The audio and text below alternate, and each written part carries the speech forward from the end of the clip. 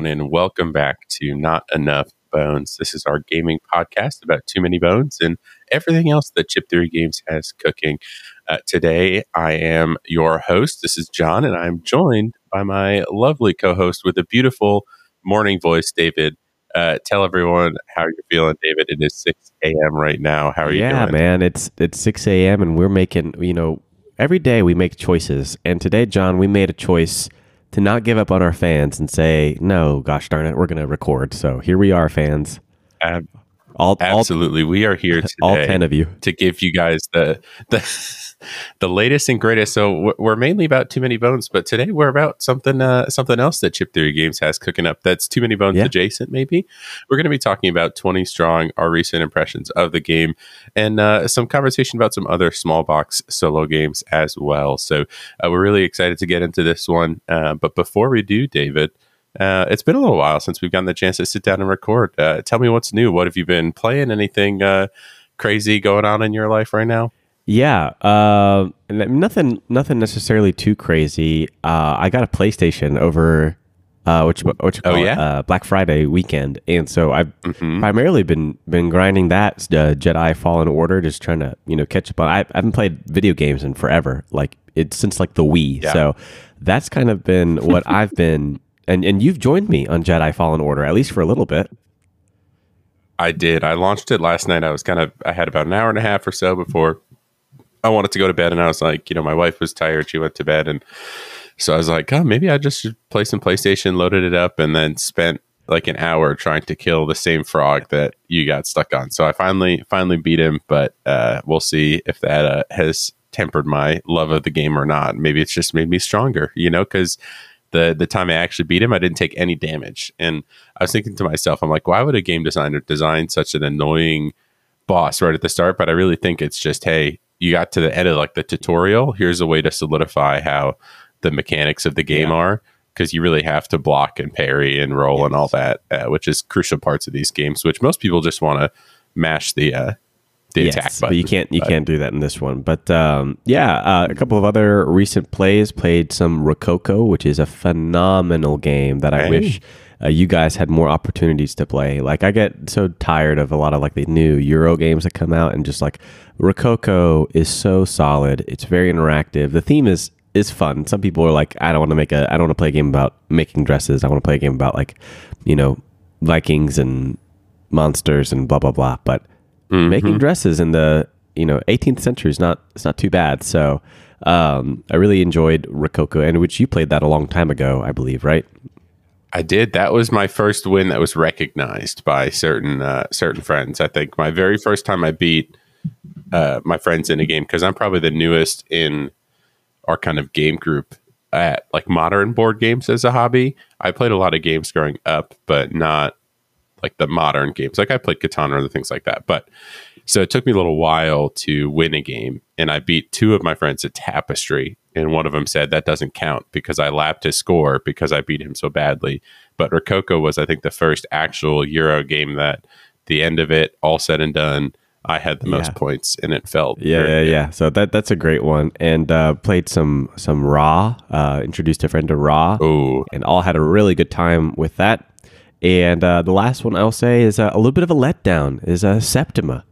A little bit of a letdown. Yeah. Right. Yeah. The theme was really nice. The art and components is absolutely gorgeous. Okay. I think they were just, I don't know what happened, man. I don't know what happened. I just like, it's funny because even during the game development, when it was on Kickstarter, I even like put on BGG. Now, look, I'm just a random user that they see, so they don't know. And I'm not anybody, but I did notice something. And I was like, hey, this game seems like it's lacking like a key point of interaction that, if it doesn't happen, will probably make the game really boring. And then some people like talked about it and like, all right, here we go. Fast forward, a year and a half, deliver the game, and like, yep, all right, share it. Yep, there it is. And so I guess nobody paid attention to that point. And I think a lot of people share the sentiment of like, it's too long for what it is. There's not enough meat on the bones for what it is, and it lacks a lot of interaction. It doesn't feel very, very witchy. I think that was kind of maybe my main complaint. Have you played any other Mind Clash games like Perseverance or Tricarion? Just just the first episode of Perseverance, which I've heard is maybe not their strongest showing. I have played Anachrony 2, but that was probably 2 years ago at this point. So that one deserves a second play for better recollection before I make any comments on that one. I can tell you Perseverance episode 1 was one of the worst games I've ever played, which is sounds harsh, but it's probably not far from the truth. For a lot of people, Mind Clash is like an auto back, like, oh, they like similar to chip theory games, like new game, don't even matter, just click the back button, we're done. But I think for a lot of people, that's starting to not be the case. Just because they had such a strong showing with Tricarion, with Anachrony, with Cerebria, and I guess maybe like a couple others. But like, yeah, these last two have been interesting. So yeah, a little disappointed in Septima. I really wanted it to love that game, but as they say, it is what it is. So it is what it is. Yeah, I've been getting a couple of good games played over here, David. One that's was really hot with my family over Thanksgiving was Heat, Pedal to the Metal. So my family, I have a big family, so I'm fifth of 7 kids, and so we all like draw names for siblings for Christmas. And since I was home for Thanksgiving this year and not Christmas, we brought gifts to exchange over Thanksgiving. So I got my brother, who is also a board gamer.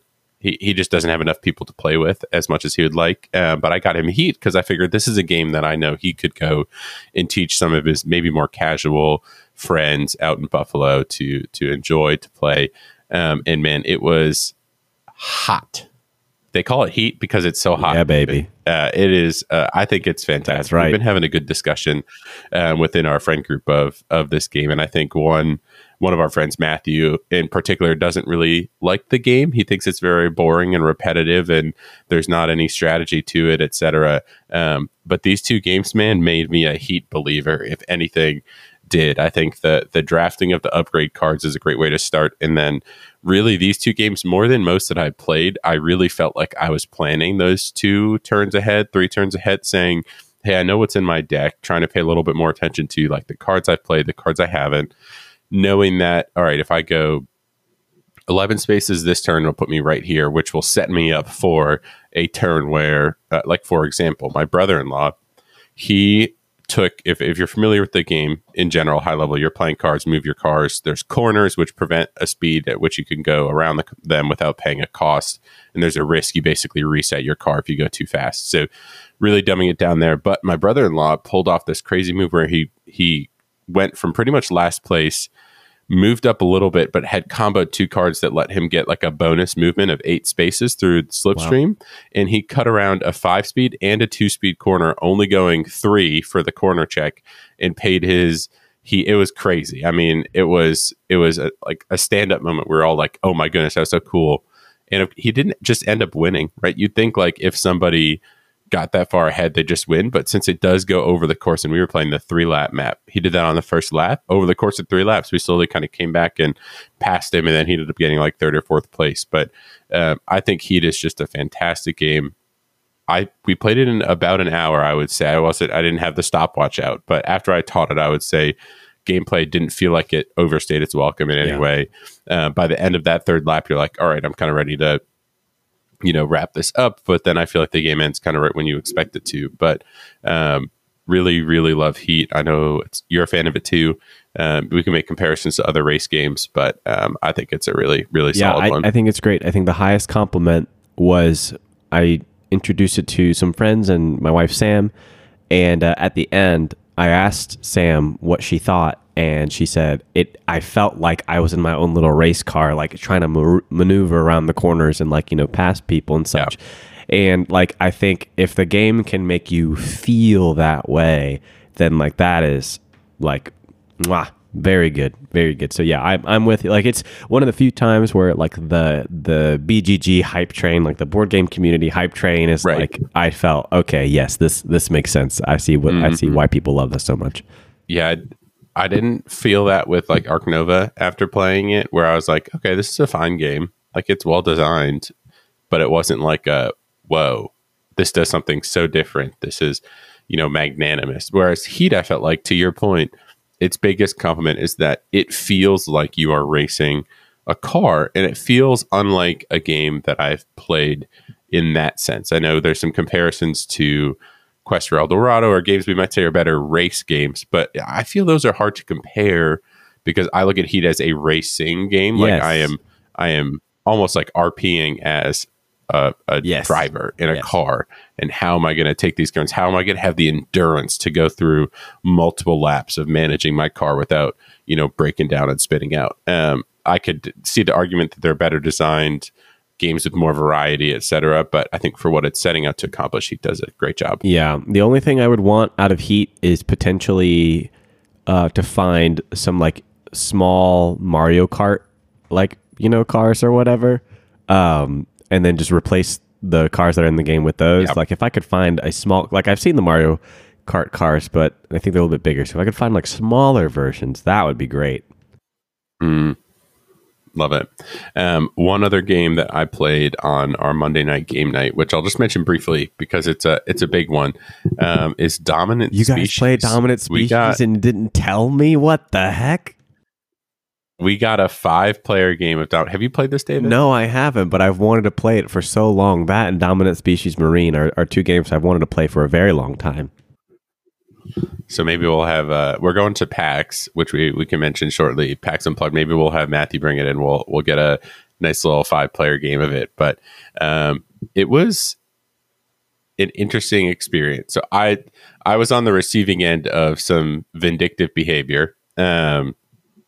One of our friends has a hard time being the target of something in a board game, and I made a move that disrupted him partially, but did it because it was the best move I could make on the table. So he then on the next turn took a dominance card and just moved all my animals from one space to another, so they died. So I went into the last round with pretty much nothing, and that didn't progress his strategy at all, but I guess it made him feel good inside. So Dominant Species, though, is, as you can tell, a little bit of a cutthroat game. So you're trying to survive, and it is the survival of the fittest. I ended up getting dead last, so the poor birds did not assert their dominance on the food chain. But it was good. It's a game I think I would play again.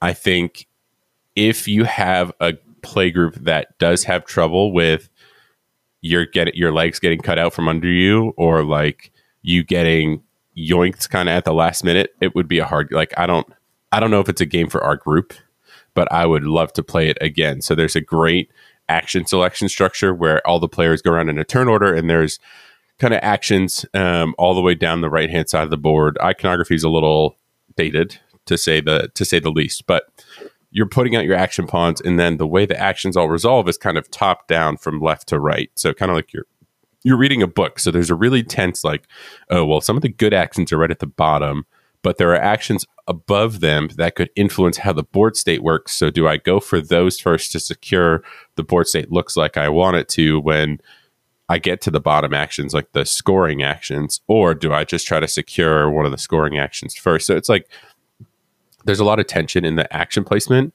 And then I think the game does go a little long in some of the action resolution if you're always checking to, count again what's dominant, what's not, etc.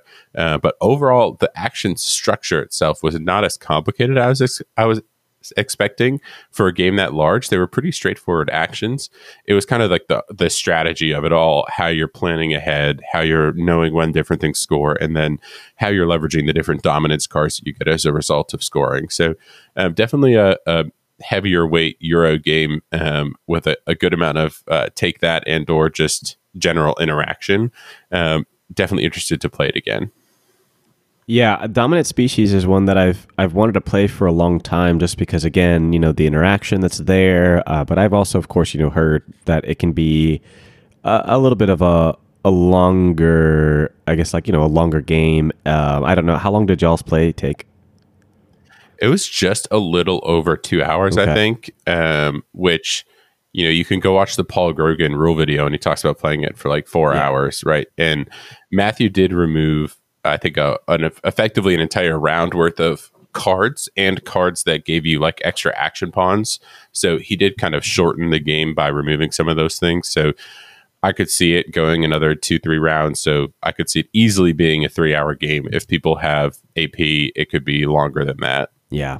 And or if they're just thorough about anytime someone takes a move, almost rechecking the entire board for different dominance and stuff like that. That's what Matthew said is oftentimes what slows things down when he's seen it played. Right. I got you. Yeah, that one and a dominant species marine, which I think is a somewhat of like a streamlining and reimplementation of dominant species. So, they're the I've been wanting to look now that we've played it. What makes that different? I think it works better at lower player counts, I think is what I've heard. At BGG still says that marine is better at best at 4, but also serviceable, like say at 2 or 3. Whereas I don't think the OG is good at those counts. So I think that's one of the things. It streamlines a few things. Obviously, like there are purists out there who like, the new update streamlined is trash. I want to play this game for 4.5 hours. But then there are others like, no, this is clearly the better one. So it's hard to say like, which is which. I'm sure you would buy Marine and Matthew would be like, no, it's just not as good as as the OG. So, It's interesting because Marine, I think, only goes up to 4 players. I'm looking. Whereas dominant species is obviously 2 to 6. I don't think you'd want to play these games at 2 players. I'm curious, what did Brady say about the components? He honestly didn't make too much fuss about them because they do help kind of read the board state. He did say at the end, Matthew was like, see, this is why we don't have miniatures for this, because blah, blah, blah, blah, blah. It makes it easier. And Brady said, I'll take the miniatures. So, I think nobody's writing home about the components, but I don't think they're the end of the world. Yeah, man. Out here looking like cones of Dunshire a little bit. So, yeah. But that's awesome, dude. I'm glad you guys got to play that. And maybe a future play with a few different people might reveal something special that's there. All right. Absolutely. Anything else you've got played, or anything else you wanna comment? I played some Castles of Burgundy over Thanksgiving as well. One game, and I'll mention this just in passing because I think the backer kit is almost over by the time the episode comes out. Probably is. I finally got a chance to so there's 6 days left. We're recording on the 29th right now. Ahoy! This is a game I picked up at Gen Con last year. And played with Matthew at 2 players twice. And I beat him both times. He complained about balance. I said, you're just bad. Get a good kid, right? And so I've now not changed my tune. So I played with my brother-in-law and he beat me. He was playing the faction that I had played. So the Mollusk faction is now 3-0 in games played. And I don't know if it's as much balance. Like this last game was close and he made a really good play at the end and took over. It's got like an area control type game. And he made a good play on the last turn to take over the tile that I had been placing kind of all my value into. So it was a high scoring tile and him taking that over with like his last action. And I didn't have a way to counteract it, gave him the 30-point threshold at the end of the turn. So if you're unfamiliar, game's area control starts with 2 little grid tiles on the board, and as you expand you place more. Each tile has a d6 on it, and at the end of a 2-player game, at the end of every round, you take up one of those dice by 1. So I basically had a value of 4 in this one tile, and it was impossible to get to, but on the last turn we got like the different crew cards which give you special abilities. He got one that allowed him to basically go off one of the edge of the map and travel to the opposite corner of it. It was very, very interesting, but he was able to snipe that place out from me right within the last turn. I didn't have something prepared to stop him, and it brought him right up above 30 points. So it would have been closer in the last round if we had one, but the expansion adds a couple more factions, and similar to what Leader Games has done with Root, there's kind of like the militant faction and the insurrection faction or whatever it's called. So you can kind of mix and match. So as long as one player is playing like the more aggressive faction and one player is playing the more, widespread, resurgence faction, it's balanced. And then in 3 or 4 players, which I've yet to play it at, they added some more options. So not everyone has to be the smugglers. You can be a giant lizard or, crustaceans or something like that. Yeah. I'm excited to try it. Ahoy has been a game that I've wanted to play for so long, and maybe we can get in a game at PAX, perhaps. Awesome. Great. I've wanted to play that game for so long just because I'm a Leader Games fan and the art is great. I asked online if the game feels piratey, and a lot of people are like, no, not really. Like it's more area control. Like it's not a very piratey game. But maybe the expansion content might fix, or not, maybe not fix, but like maybe might add to that. if that makes sense. Yeah, I feel like the smugglers might feel a little bit more like pirates. But the funny thing to me is, as I was looking at BGG, because I was like, okay, 3 games I've played, that's more than, we get on some games before we want to make initial impressions. And one faction's won. And I was looking on BGG, and I did not find anything that was like, Mollusk Union is unbalanced. And I was looking at like, hey, how do you win as the mollusk against the funny. sharks? And I was kind of like, interesting, because like, people are like, thoughts on a 2-player game, blah blah blah blah blah, and some people think it's unbalanced at 3. I don't know. I'm interested to just we've stopped, like, comments. We've stopped playing it because we can't beat the Blue Squadron player at 2 players. There must be a strategy that we're missing, but it's kind of frustrating after playing it a bunch. I'm like, that's interesting because they haven't won a single game in my so. I don't know. Maybe just people are different, or we're not thinking about it the right way. Well, it sounds like as a 2-player experience, like it's fun, is what it sounds like to me. Oh, great. Absolutely. Great. Well, the action selection's great. I'll bring it. And if it's just you and me playing, we can play. Sick. Yeah. I'll just add in one last recent play. We had a Thanksgiving with my Colombian parents, and of course they have some friends from Colombia who were there enjoying Thanksgiving with us. So we played Parcheesi. Have you ever played Parcheesi? I have not, David. I heard it's a quick game. Yeah, right? All 3.5 hours of it. And you are just... so it's great because you have these pawns that are in jail, and in order to get out of jail, you got to roll doubles. And so you're just doing that, and then you got to circle the map, and then come all the way back to your starting location. And the way you circle is, you roll your dice, and then the sum of the dice is how many spaces you move.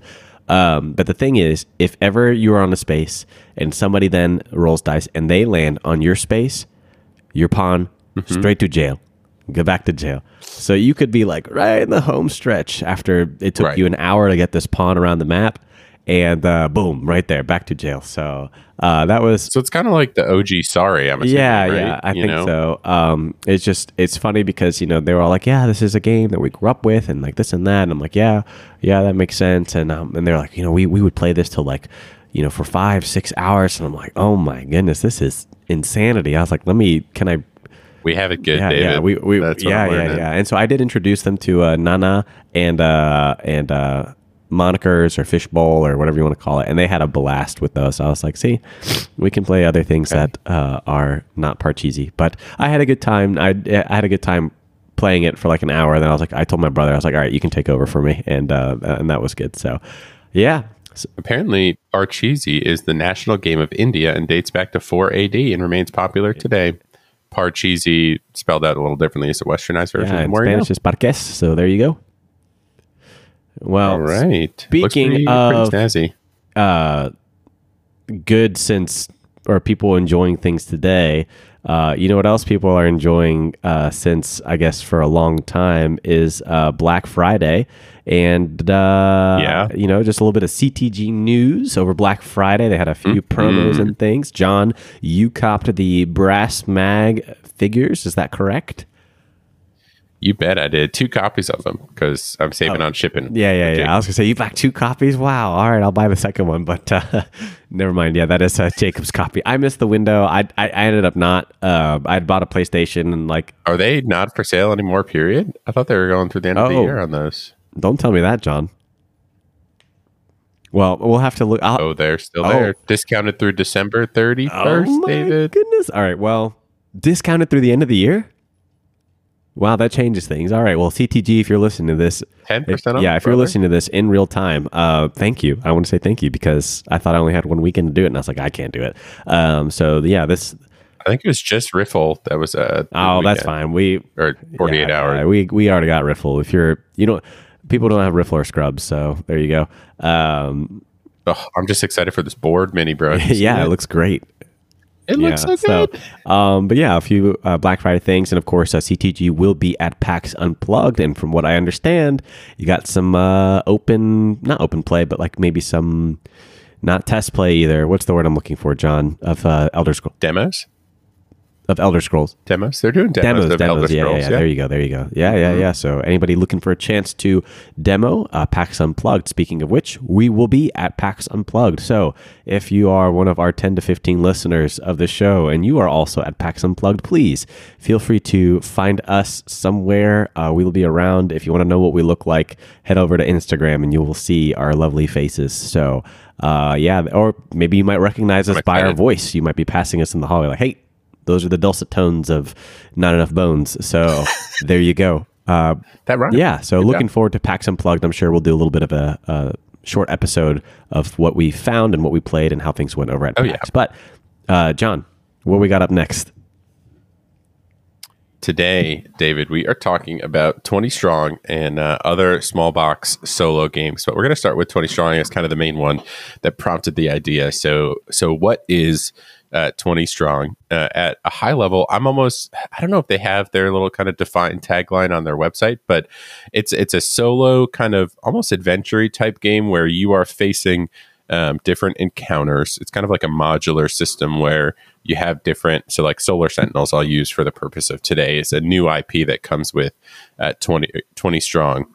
So you are going through different decks of encounters that are typically monsters, and you are fighting them using a pool of 20 dice, hence the name 20 Strong, that represent your abilities in combat, etc. You have an asymmetric kind of hero that gives you your starting stats, and you're basically going through trying to overcome negative effects that are on these monsters. You're trying to defeat them using your dice, but the key thing here is once you have committed dice to an engagement, the end of that engagement, those dice get exhausted.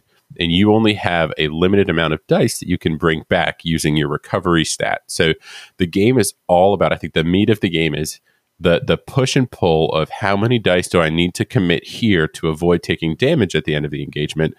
And then how will that hamstring me or hurt me moving forward? Because if those dice get exhausted, I can only recover maybe 2 dice, but if I spend 5, that means there's 3 there that are sitting there until I either have a really lucky turn later or I get an ability that lets me get more dice. And the beautiful thing about this system is everything that you defeat gives you something. So there's either instant effects, there's either passive abilities. I haven't even touched like the mission cards or anything yet. I don't know if you have, but there's ways to increase the difficulty. Right now, I'm just struggling trying to beat it on the easiest mode. But I am absolutely loving this game.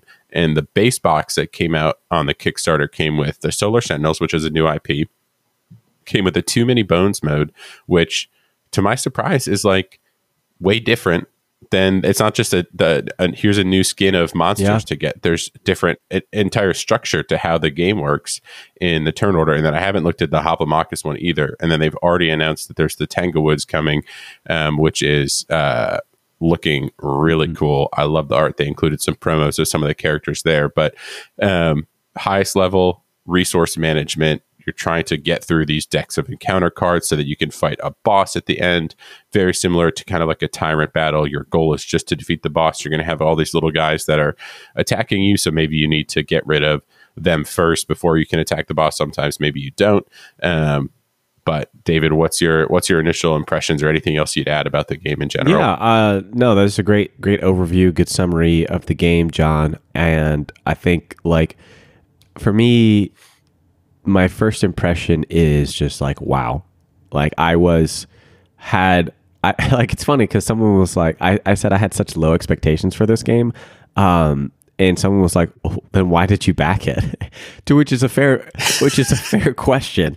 If you thought this game was going to be bad, why did you back it? And I'm just like, well, It's a chip theory game. I can't help it. And so, needless to say, upon first play, I was so just blown away by the experience. And so I guess we can go ahead and highlight a few things that we like.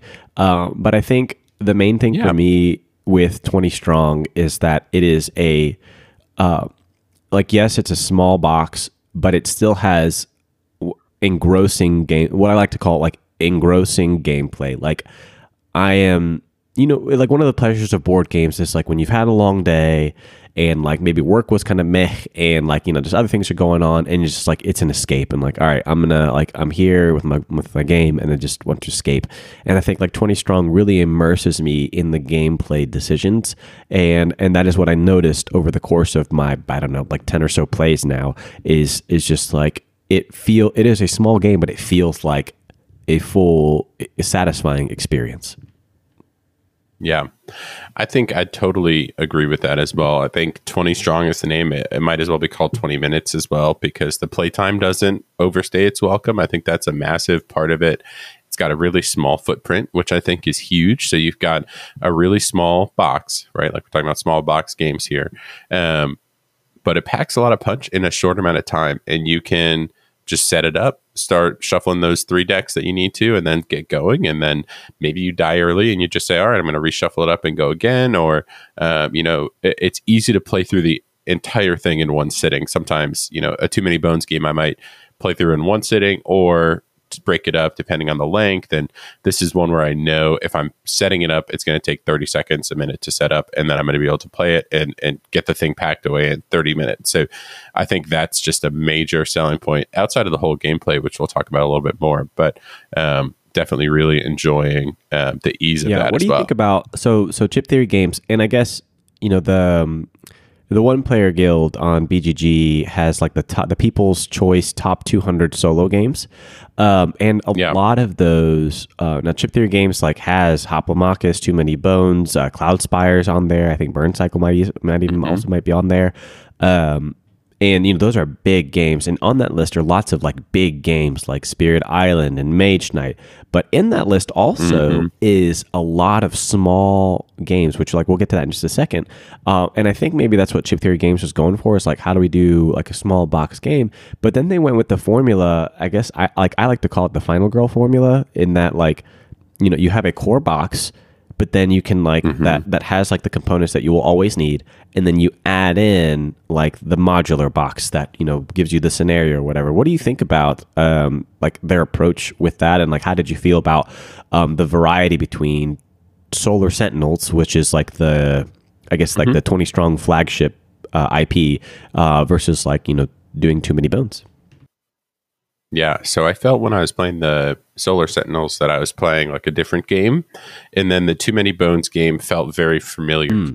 I agree. To me. So Solar Sentinels, you were kind of choosing one of the monsters that was available at the start of every round, fighting that, and then trying to defeat that single monster as you kept going along the stacks, and you got the alien kind of bug feel going. Too Many Bones, I felt like I was playing like an abbreviated version of Too Many Bones, where I've got an encounter card that's giving me choices, right? That's a big part of Too Many Bones.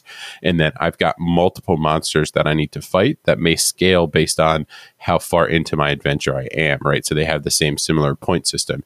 I haven't touched Hoplomachus, but I would, you know, assume that there's going to be things in that that are going to make me feel like I'm playing Hoplomachus. So I think the modular system here is going to allow Chip Theory Games to capitalize on the existing IPs that they have, to give players a feeling of, you know, hey, I've seen this before, but this is a new take on it of a game I really love, and maybe a shorter time frame, right? I don't know if they're doing a Cloud Spire expansion or whatever, but then on the Solar Sentinel side, it'll give them some freedom to maybe experiment with IPs and or design ideas that maybe don't justify a full box game, but are going to be fun in a smaller package. Like, I don't know what a Solar Sentinels game would look like normally, because there's not a lot more than, hey, kill this thing and get its rewards and keep progressing. Like, it works well in the 20 Strong system. The art's really cool.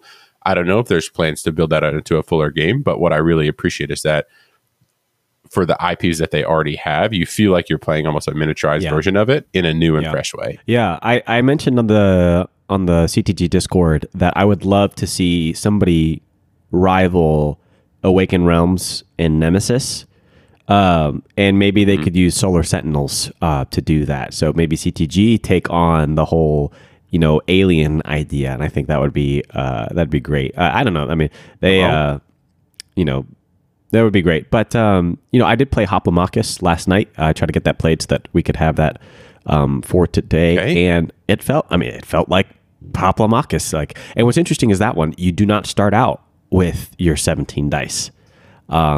Yeah, Okay. you have to recruit those dice into your pool, similar like how you recruit units into your camp, and you upgrade, and then you can also upgrade your dice. So you exchange a yellow dice for a green die for a blue, so on and so forth. And so like that was very interesting, and this was unlike Too Many Bones and unlike Solar Sentinels, where it's like very static. You have like the 3 decks, that's it. You choose an encounter. This one had not a map, but more so a map. It was like a pyramid structure, and you can move around the pyramid to then like where you landed on is the encounter that you would be facing. And so like that was also cool and reminiscent of Hoplomachus, where you're moving around a map. And so like that felt like a very different experience. Again, had a wonderful time. I died twice. I died twice before getting into the Scion, and then the third time I got to the Scion, and then the Scion killed me. So I have not won the Hoplomachus. It was very difficult. I was going to say, David, is this game really difficult, or am I just bad? I need to know. Well, I mean, I did win the Too Many Bones one, and I've won Solar Sentinels a few times, and with the missions, I've just played with them. I jumped straight into the missions, and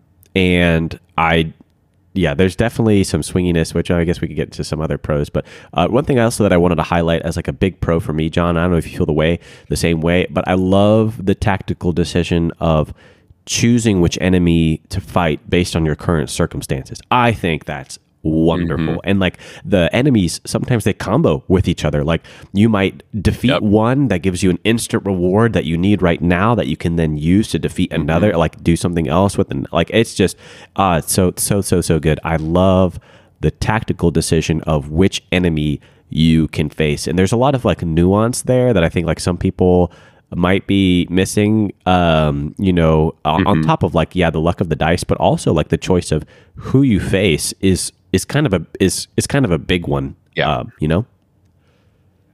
Yeah, and I think that helps to not just say, hey, flip over the top card of this deck and that's who you're facing. Especially like Solar Sentinels, you really feel like you can pick a couple.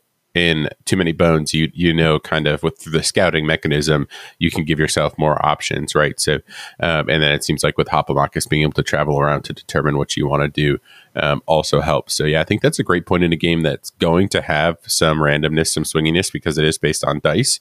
You can at least try to mitigate some of that through what enemies you're going to be fighting. So, yeah. So, but those are a couple of pros for me. I could probably say a few other things, but anything else, John, you want to highlight that's positive for you? I think the production, as always, it goes without saying, is amazing. Like the dice, they have little circles around them with little notches that help you remember how many hits are on each different color of dice, right? Because you have ones that go all the way from 2 to always hitting. And so I think that's which is another decision point, another kind of tense decision points. Like, like you said, you've got a limited pool and you can only recover so many dice per turn. Do I use my good dice, or do I, try to use maybe my yellow dice and like hope for a hit? And then you just like, that is another great decision.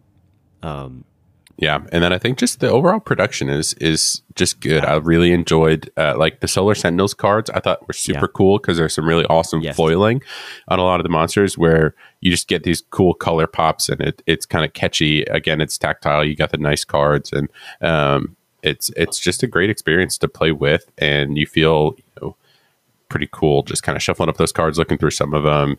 The dice look beautiful. So we've talked about the cards, the PVC cards that Chip Theory Games does, and like I guess more than any other game, this is the one that lets you, fiddle around with the most. So that's wonderful. I will say this: I'd be remiss not to note it's not just 20 strong in theme; it is 20 strong in smell. And you open up that box of those dice, shoo! That is a strong chemical smell. John, did you experience that? It was pungent. It was, I just left it out. I had opened the boxes and aired out the cards, and I don't think it smells much anymore. But I noticed some people online who may be more sensitive to that than I am were not too happy. But for me, I just kind of left it out in my office and came back the next day, and it didn't smell that bad. I didn't think it was that big. As a matter of fact, like growing up, did you ever like the smell of gasoline? Oh yeah. So always. For me, I was just Still to this day. I was just like, this is like gas. I'm good. Like, give me the fumes. All right. Maybe that's why I've Exactly. enjoyed my play so much. I've been fuming. You know what I mean? Straight fuming on this game. So, I hope not. So Too tell me funny. some cons, perhaps, John. Some cons that you're not too keen on.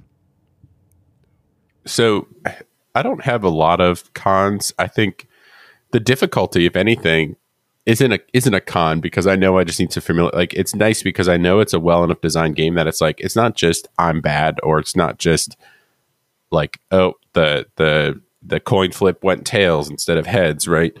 I just have had a hard time winning, and I think it's part of me is just trying to find the right strategy. So, and I don't know if I'm either getting unlucky or that. So I don't think it's necessarily a con. So maybe this would go under the prawn category, but I find the game to be pretty difficult. Depending on, like, I've had a couple awkward combinations of like things that limit encounter dice, and then things that limit how you can place dice, like needing to take a dice off for every miss that you have, right? And so, like, there's been a couple really feels bad combos, but I'm like, well, I probably could have avoided that by discarding this one at the end of the round and not playing this. And I don't know, I guess the first game I played, I was surprised at how quickly I died. Like, I took one hit and I died. And I think I played the one character you told me seemed a little weaker in the Solar Sentinels box, the guy with one health. Yeah. So that was my fault. But I don't know. I don't think there's any like real gameplay cons that I can think of just from my experience so far. Obviously, whenever you have dice, you're going to have randomness. And if you're not comfortable with that, this might not be the game for you. But I think the game offers you plenty of ways to mitigate that. If anything, my biggest gripe is that the rule book is so dang small, and then the paper that explains each of the scenarios I got to like fold out, and then I got to constantly flip that over and over and over. But that's just something that'll go away as I get more familiar with the game. Yeah, I wouldn't have mind. Like, it would have been nice if included in the deck was like a card with the keyword reference on there, like just like a small card that's the same size as all the other cards with like the keywords on there. I think that would have been fine, and it seems like there's room in each of those decks for that. So that way you're not flipping because like I like to have the what's nice is the rule sheet has the turn order structure on it, and so you just follow that, which is great. But then a keyword comes up, it's like, all right, I got to unfold this, flip back and forth. And so, and obviously that comes with familiarity, and that is just a chip theory games thing where you have keywords that you need to try to internalize. But I do agree that is somewhat of a con, disrupts the flow of play. So maybe chip theory games, if you're listening, maybe like a small card that you can include with each deck that just like has the keyword, so that when it comes up, you can keep your turn order structure right there, and you don't have to flip back and forth. I think that'd be really nice. The only other thing that I would say is, you said short play time. That's if you die, if you have what you've been doing. I have found my games to be closer to an hour. I was thinking of like, hopefully this should be like a 30-minute experience. But I'm getting upwards towards like an hour. Now, caveat, I'm focused and immersed the whole time. So like I'm okay with that. It doesn't feel long because my decisions always feel very meaningful. But I would say, if you're like, ooh, it's my lunch break, I got 30 minutes. Hopefully I have longer than 30 minutes. If you don't, I would, tell your boss like, hey, we need longer. But otherwise, I would say like, if you only have 30 minutes, try to die sooner. So like, you could say at least you played a game. Because otherwise, I think the game is a little bit on the longer end than I would like for this type of thing. But again, I love this game, so like that is like a minor nitpick. Maybe it's just because I was dying pretty quickly, but I didn't feel like I was going to get to an hour. But I'll have to play a couple more times and just kind of measure that out and see. Yeah. So totally understand that. Yeah. But like everything else, like that's probably like my only nitpick. Everything else is great. Like the heroes are all varied. I think of the three right now, the way I would rank them, I would probably rank them Solar Sentinels and Hoplomachus towards the top, and then Too Many Bones next. I thought I had fun with the Too Many Bones one, but right now I prefer the other two so far. I'll have to revisit Too Many Bones. Sure. Again, some people say that like the Too Many Bones one, you just got to get to an 8+1 if you want to have a chance at winning, which I guess makes sense because if you flip it, you like automatically get 2 stat bumps, which is huge. And so maybe that might be the thing. It's like, you just have to do that every game. But I don't know, maybe somebody else out there might disagree, but that might be a small con/prawn. But yeah, I think that's all we got. Anything else you want to add about 20 Strong?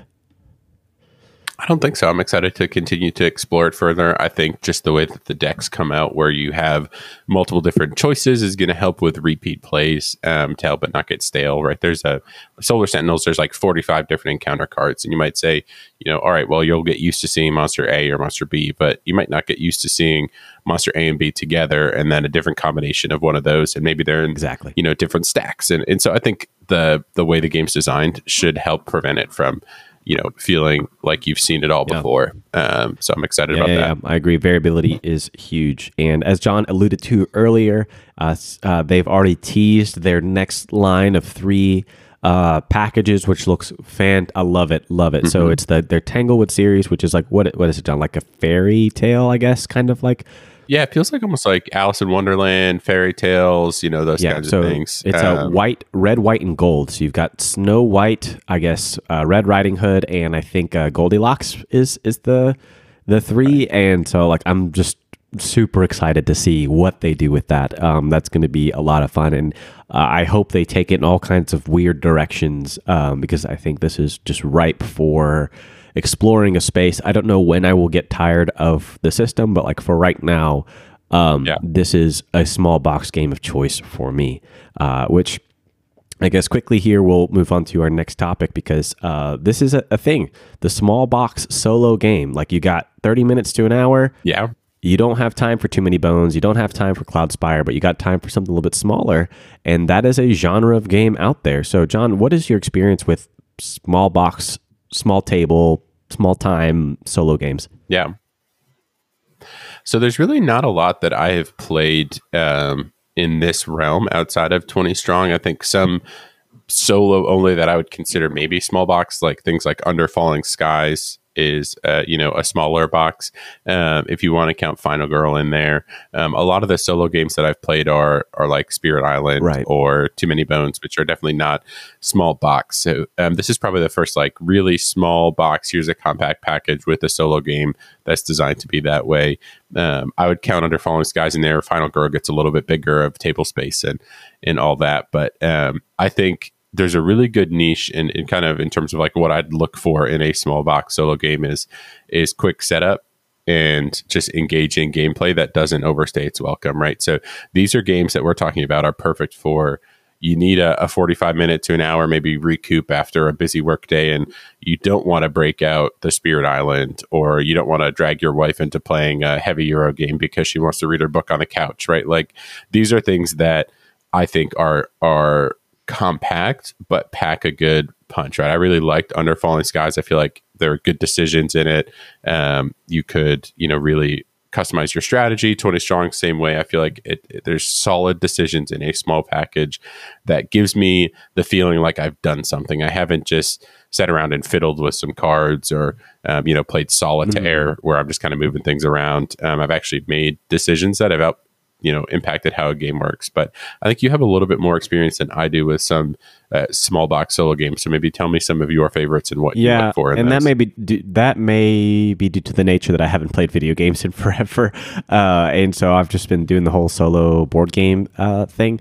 But yeah, I agree. I think you hit the nail on the head. It is like either small footprint, like fits very easily on your table, small time frame, like hour or less, but still hopefully like engrossing gameplay. It basically it punches above its weight. Like you get more out of it than what you think you normally would. And so for me, you already mentioned one, Under Falling Skies. I think is like a fantastic game. A few others that I want to highlight: Resist.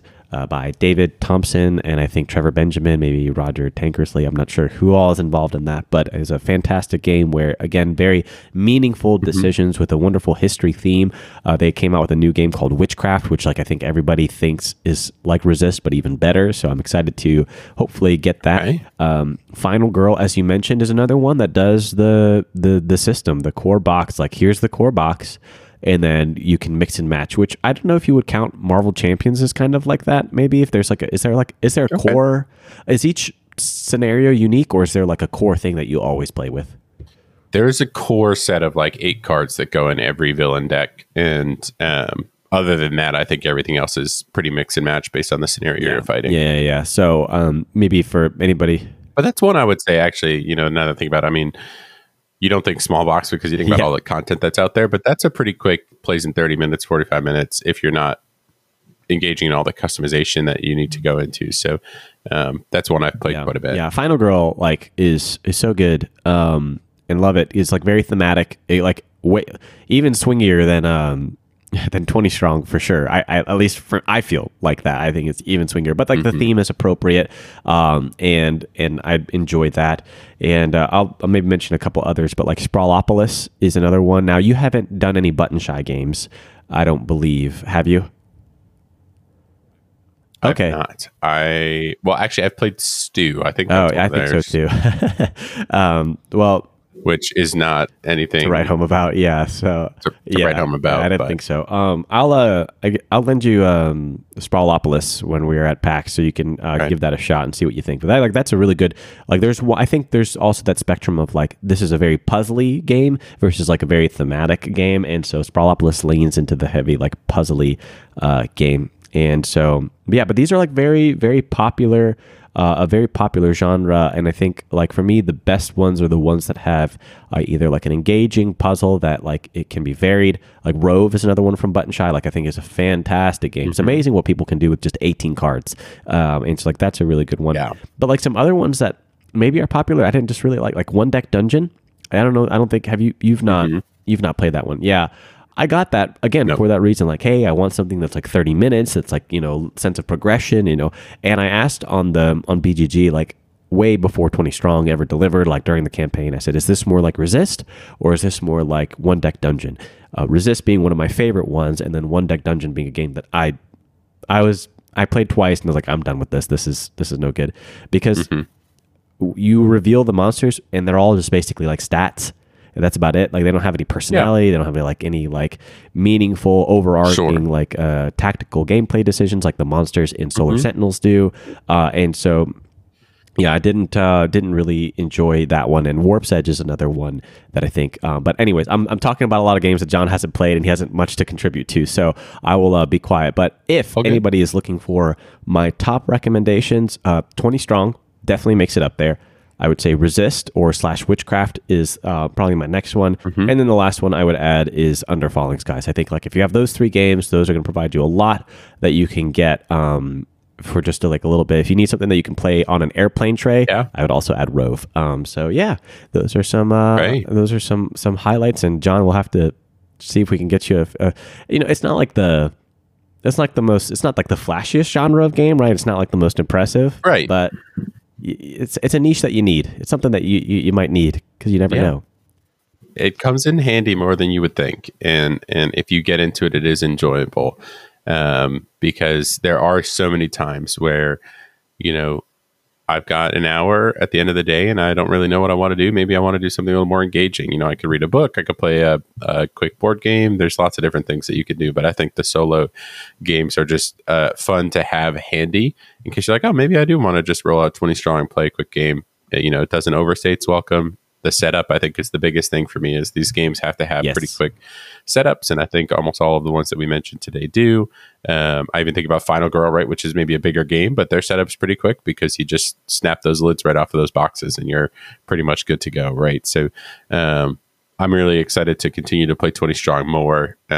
Maybe I do need to try Resist. Maybe I'll try Witchcraft as that comes out because I know you've raved about that quite a few times. Yeah, so it's great. I think what's cool is that like within a they say, what is it? Like constraints tend to breed creativity. And so sometimes it's like when you have endless space and endless time and endless mechanisms, you end up with something that's like not that great or, whatever. But when you have constraints or you have obstacles to overcome, those end up, creating some very memorable thing. It's like Monty Python and the Holy Grail, they didn't have enough money for horses. So what did they do? They have coconuts and like, and like, but like that's iconic.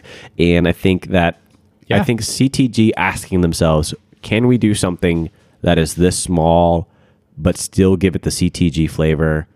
I think really like swung in their favor quite a bit, and I think they accomplished something very special. So I very much love this game. Absolutely.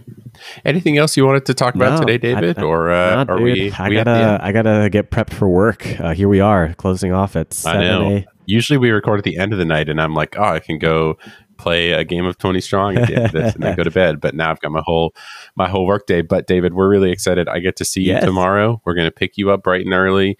The whole gang is heading up to PAX Unplugged.